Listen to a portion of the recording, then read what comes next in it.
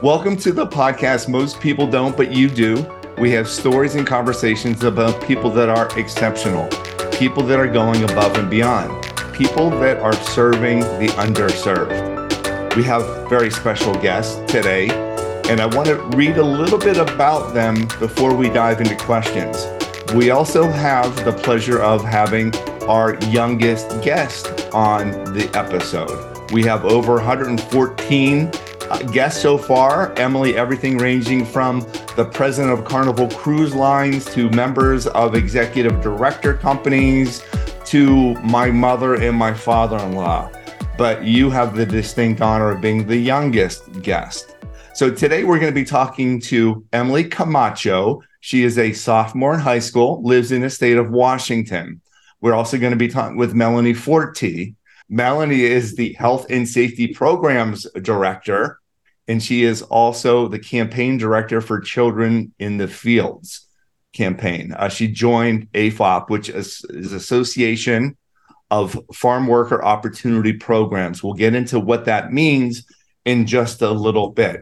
I'm going to do my best to kind of summarize what I've learned about AFOP. So Association of Farm Worker Opportunity Programs, AFOP. I'll give out the web address later. But I was asked to speak at your national convention, and I met the most amazing people. Emily and Melanie, I wrote a story about it recently, and our friend Naomi, who was also on the team with Melanie and with Daniel Sheehan, the executive director, the title of it was I Cried at Work.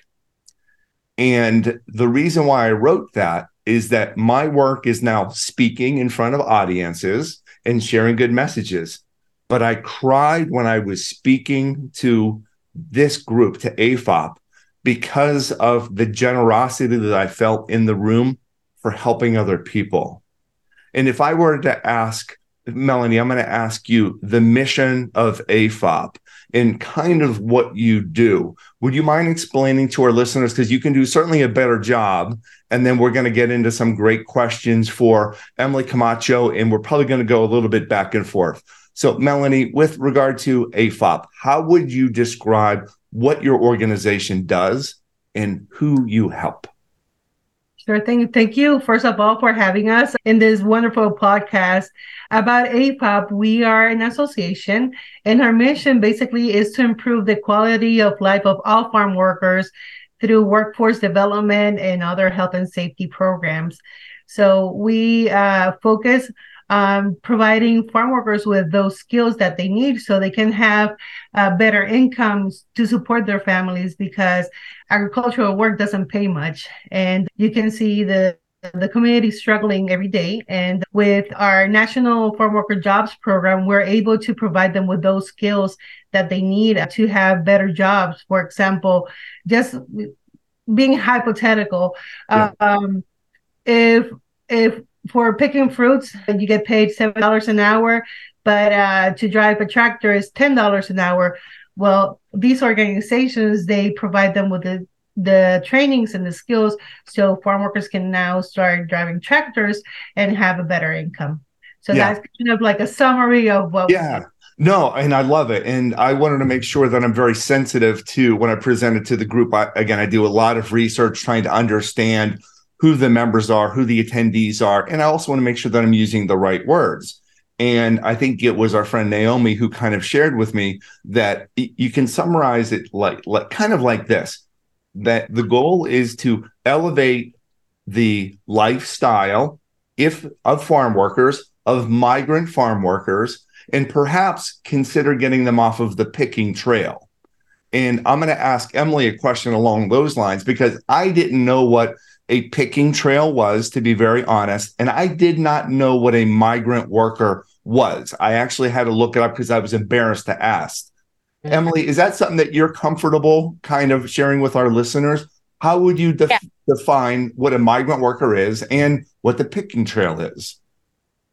I would say a migrant worker would be like just someone who works in the fields or just immigrates to like different states or just to a different country to work and get a better paid range. And I think that's just something that maybe like people just do to possibly, how would you say it, increase their future, have a better life for their family. Yeah. Yeah. No, well said. Well said. And again, it's just going to be conversation like this. And thank you for answering that. And the way that I was also interpreting to friends after I got done with the conference and was so emotionally touched by everything. And Emily is the first place essay winner in a contest they had for ages 14 to 18. I will read some things, but it was the Art and Essay Contest 2023 Migrant and Seasonal Farm Worker Children Program. And the theme was the children behind the food we eat. And here's the program, right? I bought one, I'm holding on to it, and I reference it for inspiration. When I was asking again about migrant farm work, someone had explained it to me like this, Emily, and tell me if this applies to your family or applies to people that you know, that maybe your parents are working in the field and they're picking fruits and vegetables, and maybe they start on the West Coast. And when that season is done, they maybe have to pack up the family or move away from their family to the Midwest, where there's a different season for things that need to be picked and harvested. And then when that is done, maybe they have to go all the way to the East Coast to find and pick other fruits and vegetables based on seasonal things. Sometimes the families, again, tell me if this sounds familiar or if I'm correct in my statement, sometimes the families go with them, which makes it very hard for people to go to school. And sometimes maybe the family doesn't go with them, which makes it kind of sucky because your parents or your mother, your father, your sisters, your brothers are not living at home. Is that an accurate description? And can you? Yeah, that would be an accurate. Yeah. Okay. And I would say we relate to that sometimes. I think it's hard for those people whose parents like move and immigrate to follow the harvest, and you having to stay in the area because of school and because of the opportunities you're going to miss out from immigrating so often. Yeah, follow the harvest. And that was a term that I hadn't learned until just now. So thank you, follow the harvest. Now, can you share your story, Emily? But where did your parents grow up? And can you, well, let me just start that way. Where did your parents grow up?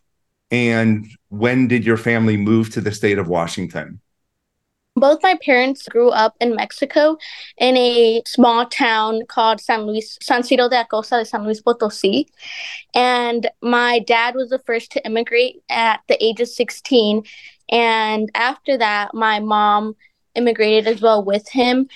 And after living here for a while, they started working in the fields because of the lack of school they had over in Mexico. And they started working in the fields. They couldn't really have the opportunity to get what they missed out in Mexico. So the school years, the like bachelor's, AA, like all that, they didn't have that opportunity. So their only option was to work in the fields. Shortly after, they had my older sister, and then they had my second older sister, which is the middle child, and then they had me. We have a pretty big age gap with me and my middle sister. But at the age of like pretty much when I was born, I started going with my parents in the fields, and I was just in the car, obviously like months old, and they would just kind of like leave us there and in the little like apple bins, and we would be in there, and my sisters would be helping me, taking care of me while my parents were working.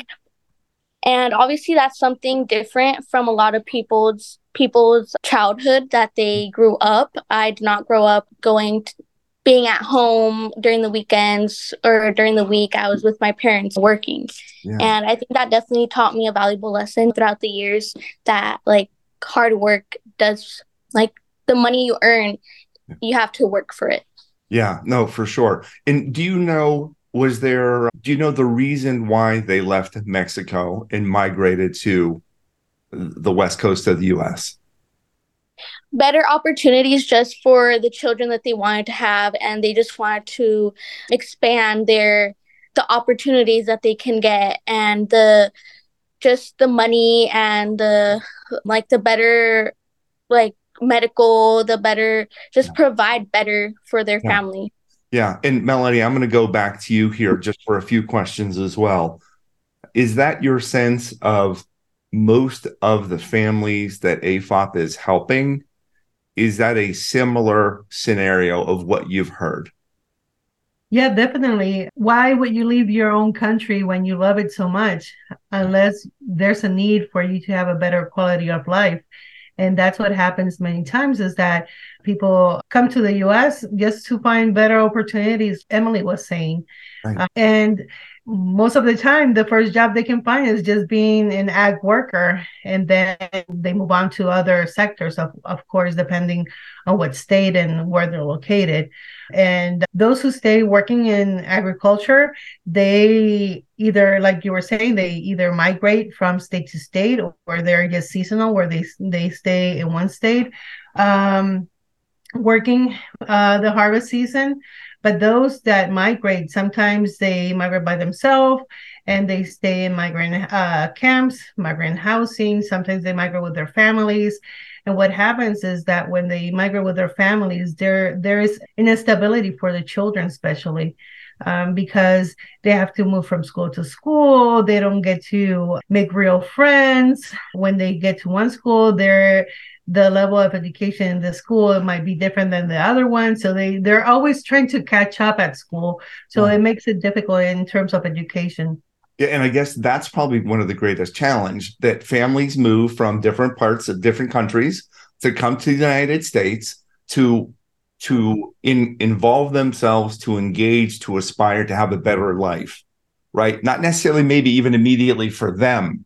Right? And I think that, Emily, that's probably the really interesting thing. Think about your mom and your dad and not knowing probably anybody and deciding, okay, we're going to try because we want to have children and we want them to have a better life. Yet when they come here without the help and the resources of individuals, Melanie, like yourself, like individuals, your team works, Daniel Sheehan, Eamon Romachuk, and all the other team members with AFOP, in all the members, the partner agencies, right, that are members of AFOP, it would be really, really difficult to do that. Because as you just described, moving from place to place to place to place is not easy. Changing schools. Emily, I'd like to hear more about your story. Did you ever have to change schools and change schools and change schools? I just said that 3 times. No, our parents were seasonal workers, so they would work during the harvest season. And so we didn't have to immigrate, and which was something good, but also something bad, because you didn't have to be immigrating from the East Coast to the West Coast or etc. So you got to have the opportunity to stay with your family, but also it came the cons where your parents only worked for a certain amount of months or a certain amount of weeks. Yeah. So if there's only jobs for a few months, then that's it. Then the other time, trying to find other ways for revenue. Emily, do you know how your family has benefited from AFOP, where your parents or anyone that able to use the services to elevate their lifestyle? I know personally it has helped you because you've gotten amazing exposure, amazing recognition by your writing. But are there any resources that you think your family has used, or people that you know that are like, you know what, they were able to do this as a result of working with AFOP? I would say that they are like the people who own the fields, and just people in general are more aware of the child protection laws and the worker protection laws. Before then, they didn't know they had these rights and the children had these rights. So I think AFOP has helped them be more aware of the rights they have. Yeah, and that was a really tough question. I realized as soon as I asked it, I was like, oh my gosh, that's a hard one, but well said and well spoken. Melanie, can you... It was a great answer. Yeah, amazing, right? Talk about the poise, Emily. I've been in the business world for a long time, and I am so impressed by your persona, your poise, your ability of sharing ideas, obviously not only through writing, but I heard you in front of an audience of 400 and 450 people, and you did a phenomenal job. I'm so excited to see what the future is going to hold for you. Back to Melanie. Melanie, not just probably one or two more questions, and then just a few more for Emily. And thank you. I know we are recording this the day before Thanksgiving, so happy Thanksgiving in advance. Melanie, what would you, all the different resources, and these are things I learned from talking to people at the conference, of course. You have member agencies that are all around the country, and one individual, let's say, is working with 18 clients. And when they say clients, they are individuals that are out there working, and they are trying to help give them resources. So whether it's education, whether it's health, whether it's different types of benefits, whether it's they want to go back to school to get different types of education, they want to get certified to do a better job, get a better job or a higher paying job, not a better job, a higher paying job. Do you have any examples of success stories, I guess, what you maybe have seen, because you've been with AFOP since 2009, and thank you for your generosity to help others. Any success stories that you could kind of share about there's a family that needed this and they took advantage of the resources and now they're doing Y? Yeah, definitely. There's so many success stories, starting from the same staff of our member agencies. Many of them, they came from working in the fields, and now they're servicing farm workers through these member organizations.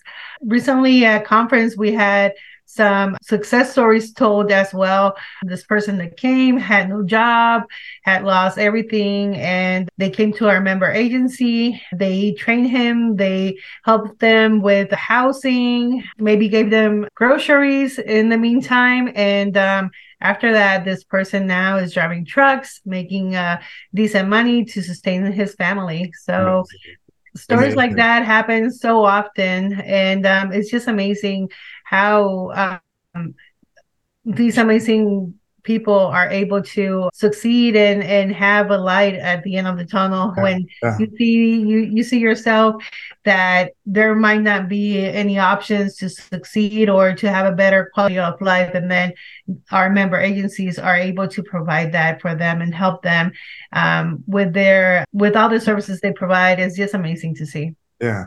So the first session that I shared with everyone as a keynote was talking about, right, doing for yourself, because there's such a generosity and so much giving that it was a reminder. These are a few things that you can do to make sure that you're taking care of yourself, that your cup is full. So that would go out to the member agencies that are working with individuals, trying to help them, working with the farm workers. So that was one component. The second component, I guess right after, was the breakout session. And I asked the question, who started off as a migrant or seasonal farm worker? And I would say probably 70% of the people raised their hand. Yes. Which just goes to your point of they experienced it. They know that there's resources to help people, and they don't want people to go through what they had gone through. They want to give them the resources. And to me, that is just such care that is unusual with any organization. I'm so thankful for what you all do. It's kind of like paying it forward. Yes. Melanie, I know at a certain point you might need to jump off, which is fine, but I do have a few more questions for Emily. And again, we are speaking with Emily Camacho. She is a sophomore, lives in the state of Washington. She is the essay winner, and we're going to quote some of her things, and I would love your interpretation. We're also speaking... Bart? Yes. I would like to say that she's won first prize like 3 or 4 times already. Yeah, so she's amazing. I mean, she had it's so cool. And I told my wife that as well. So she's excited that I'm chatting with you. But our other guest is Melanie Forti. She's Health and Safety Programs Director, and she's also the Campaign Director for Children in the Fields. She has been with AFOP since 2009. All right, so Emily, the rest of the questions are going to be kind of directed at you. When you in your essay, you write a few things, and let me pull up just a few quotes that I typed out. You share a few things. I am 15 years old. On a job resume, I would be able to say I have 8 years of experience. You were sleeping in your car seat in an empty apple bin inside the orchard. You talk about your hands getting darker and darker, not only from the sun, but also from the dirt, from picking things in the field. What are some of your earliest memories of working in the fields? I think some of my earliest memories is just working with my dad and going up and down the ladders, helping him get those top apples that were at the top of the tree because my dad had back problems. So for him to go up and down that ladder, it was difficult for him, and to bend over and get the small apples or those apples that were unable for him to reach, and just kind of like listening to the stories he had to tell me throughout there, and a way of just kind of like bonding with my parents in a different way than a lot of children don't have with their parents. You're right. A lot of times people don't even have the good fortune of spending time with their family or sitting down to dinner, yet at a very young age. So we're thinking like 7 years old, you were helping. Yeah. Melanie, and Emily brought this up about the children's rights, and I'm not using the right terms, but Emily is, how old are you now, Emily? Like 15? 15, yeah. 15, okay. And so we know that when she was 7, she was helping, right? She was helping. Can you share with our listeners and with me, what are the regulations? What are the laws to be able to protect kids like Emily, like her cousins, family, siblings, from not having to do that type of work at such a young age? That's a great question. So with children in the field, that's what we're trying to do is to make sure that laws are stronger, because at the moment there's a discrepancy between ag workers and their children and other industries. So, for example, a child that is 12 years old can work in the fields with the permission of their parents. Of course, you'll see in the field in many states that there are children younger than 12. You can see Emily, she was 7. In different reports that we have put together, we made an investigation and we found children as young as 5 years old working in the fields. Yeah. So these are it's unlawful, and somehow is permitted secretly. So what we're trying to do is raise awareness about what are the laws and what are the child labor rights that children have, and also to increase the age, because in other industries, a child can be 14 to start working with the permission of their parents, but with ag, it has to be 12 years old. Yeah. And I'm sorry to hear, right, that is still happening. But Melanie, it's thanks to people like you and to Daniel, your executive director, and to others that you are helping to spread the word. I know there's legislation, and he's very involved with people on the Hill to make sure that people are aware of the challenges and pass the appropriate laws so it doesn't have to happen. Melanie, before you need to leave us, what are some things that our listeners can do to help? Well, definitely support the job that we do, either by donations or following us on social media and at CIF campaign, to continue spreading the voice and the information that we're putting out there so people can know what are the issues and what's happening in the U.S. We've been talking about child labor in other countries, but it's happening in our own country here in the U.S. Right. So helping us to spread the voice and maybe supporting our work either by donation or getting involved with the Child Labor Coalition, that would be fantastic. Yeah. So I know if individuals go to AFOP.org, they can find a lot of links to the things that you just mentioned. And I know OneDrive, which I thought was really, really cool. And Naomi had even shared with me that hoteliers want to meet with AFOP to be able to host your meetings, right? It's great revenue. People are coming in from all over the place. That she's just, well, look, we are running a long sleeve campaign program. And in order to meet with me, you need to donate 5 or 10 long sleeve shirts so we can then give them out to individuals that are working in the fields. And, that's the type of creativity. So if people are thinking, I don't have time to donate, I don't have extra funds, well, guess what? Can you go around and collect 10 long sleeve shirts that maybe you don't wear, your neighbors don't wear anymore, and give them and donate them? Like, right, the creativity, I think, is just exceptional, and there are so many ways that people can help out. Yeah. Right. So every March, the last week of March, we celebrate the National Farm Worker Awareness Week. Mm-hmm. And it's a week of action to bring awareness about the issues that farm workers are facing, but also to bring light to the contributions that farm workers bring to society. Yes. And as our action is to collect shirts to help protect farm workers from direct exposure to the sun, but also from direct exposure to pesticide residues. Right. So every year we hold this national long sleeve shirt drive, and so far since 2014, I think we've collected over 100,000 long sleeve shirts, and they've been handed out to the farm worker community. They get super excited when they receive them, and at the same time, we're helping them protect themselves. Yeah. And Melanie, you said something about, the contributions that the farm workers have. And Emily, this is going to then turn on to you. You had talked about being in a store and seeing an apple, right? You're at a local grocery store and you see a beautiful, glossy apple. So beautiful that you can see your reflection on it as you pick it up and you hold it to your face. You see big brown eyes, dark, muffled, messy hair. You notice your skin looking darker from the countless hours under the sun, but you see a proud smile.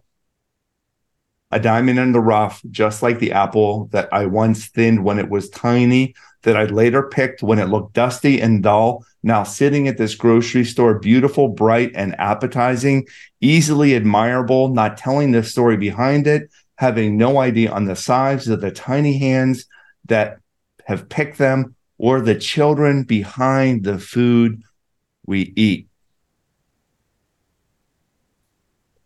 So well said, Emily. Tell us what you were thinking as you wrote those words.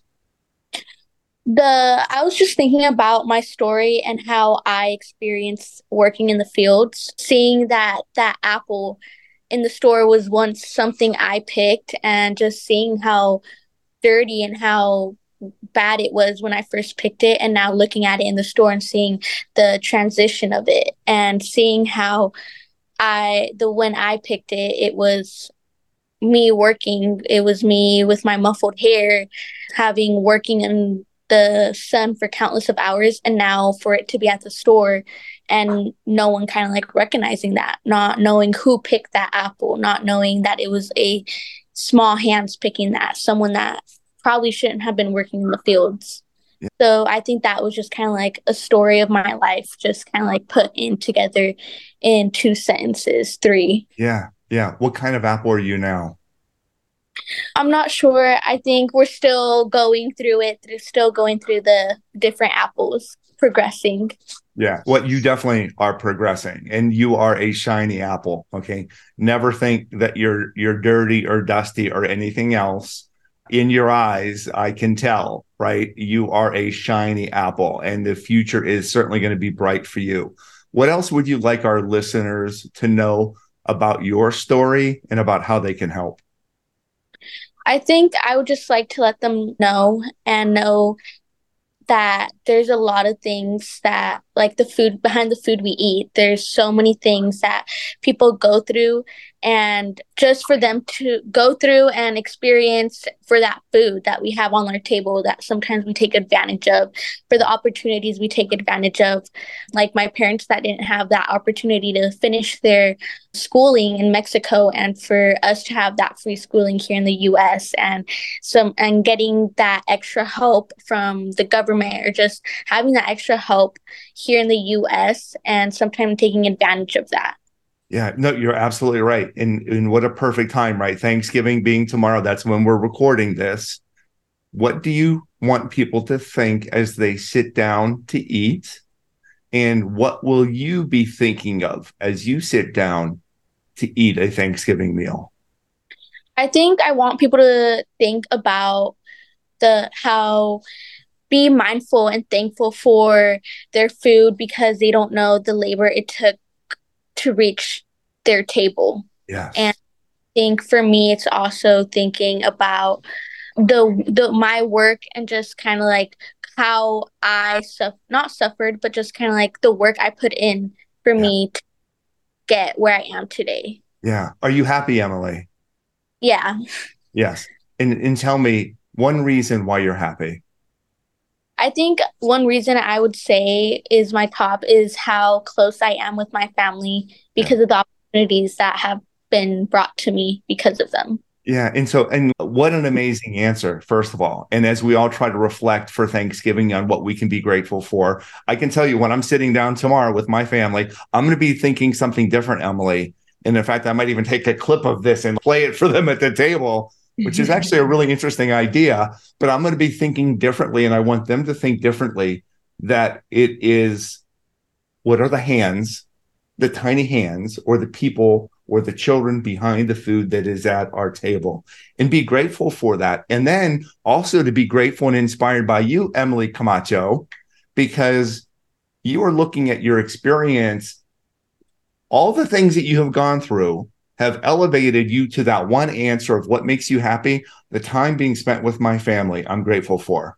And you didn't say that I'm mad that I had to work in the fields when I was 7 years old, or I was kind of raised, or my older siblings would watch after me, or I was sleeping in a car seat in an empty apple container in the middle of an orchard. It was none of those things. It was the goodness that you shared of being together, the sacrifices that your parents gave to help elevate you to be an award winner, being educated 3 or 4 or 5 years in a row, to be a terrific writer, to be a terrific speaker, and to be able to accomplish things that a lot of other people might not have a chance to accomplish. You are setting a terrific example for us, Emily. And I just wanted to thank you for that. That's what I'm going to be thinking about tomorrow at Thanksgiving. I'm going to be thinking about the tiny hands behind the food that we eat. And I'm going to be thinking about your story. Emily, last question for you, because you are a terrific writer, you're a terrific speaker.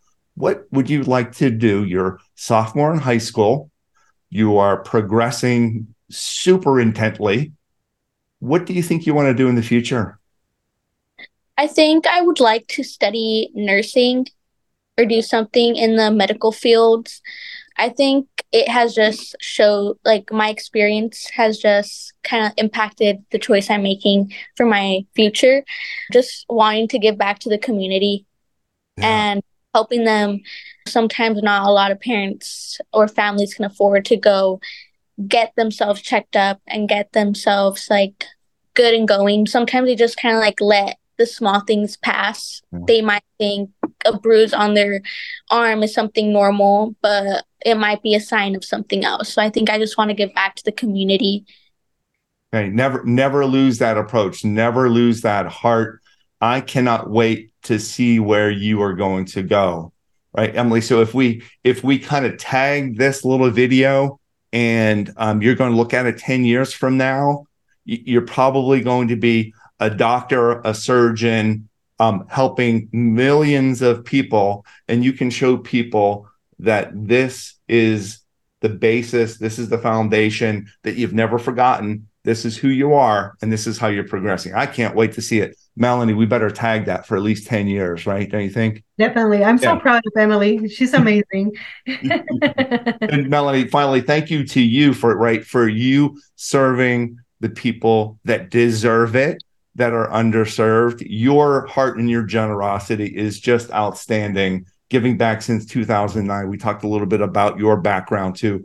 Thank you for doing what you are doing, for being so passionate about helping individuals, helping the children, helping the migrant farm workers. It's great work that you're doing. And then thank you again. Thank you. Emily, so proud of what you're doing. You are a terrific guest, and I have to compliment you here. I used to be a recruiter for a hotel company a long time ago called Ritz-Carlton. Ritz-Carlton, very fancy hotel, even more fancy than the hotel that we were at in the conference, right? That was a great hotel. But just imagine that, but even better service, right? It's just really special. I've interviewed thousands and thousands of people, and your answers were stunning, so on point, so poised, so professional, so specific that anytime anyone interviews you for your doctorate, for your nursing school, for your doctorate school, for all your medical education, keep on giving answers like that. You can tell that your soul and your soul has already experienced so much. And I'm glad that you're remembering those things and you are bringing them out in ways that are helping people. You better be proud. Let me see you smile. Are you proud? Yeah. Okay. All right, Emily, last fill in the blank question for you. The name of the podcast is Most People Don't, But You Do, right? Melanie does. AFOP does. Daniel does. Naomi does. You certainly do. If you had to fill in the blanks, most people don't blank. What would you say? What would you fill in the blank with?